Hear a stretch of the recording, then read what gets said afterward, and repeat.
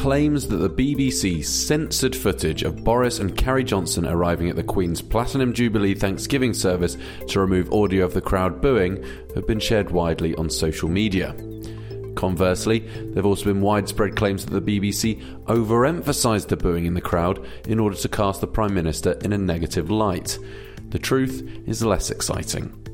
The core explanation is that the events at St Paul's were being captured by different crews from different places, which picked up more or less booing or cheering.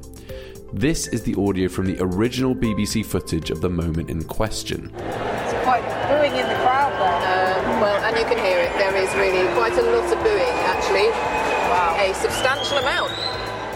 As you can hear, the booing is quite prominent. The claim of censorship results from this replay of the clip a few minutes later. Of the royal family. And certainly, I hope the Queen this weekend, in the midst of all the celebration, also she's going to get to meet her 1-year-old granddaughter. The booing is less pronounced here.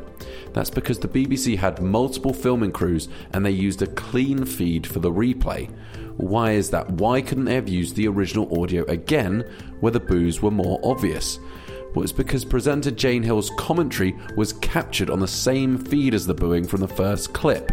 Using this again would have clashed with her ongoing interview. This is what it might have sounded like if the BBC had used the original audio again. The firm, as well as being the kind of matriarch figure in the crowd.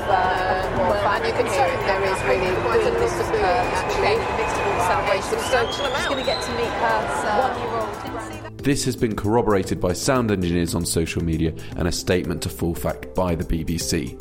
Those at the event can also, at the very least, confirm that loud boos were heard at St Paul's.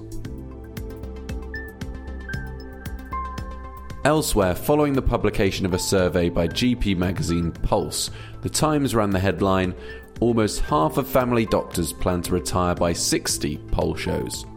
But the survey didn't use a representative sample of GPs, nor did Pulse adjust the results to make them more representative. As a result, its findings are not a reliable guide to GPs as a whole.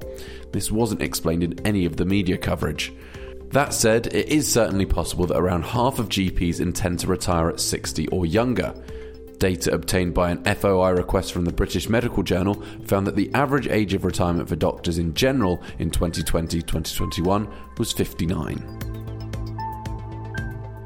And finally, we're seeing an uptick of social media posts about the chemtrails conspiracy.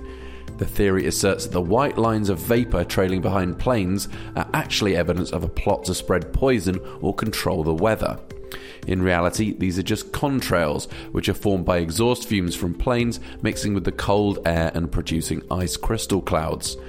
The latest evidence for this is that the Spanish Meteorological Agency have supposedly confessed that the country is being sprayed with lead dioxide, silver iodide and diatomite.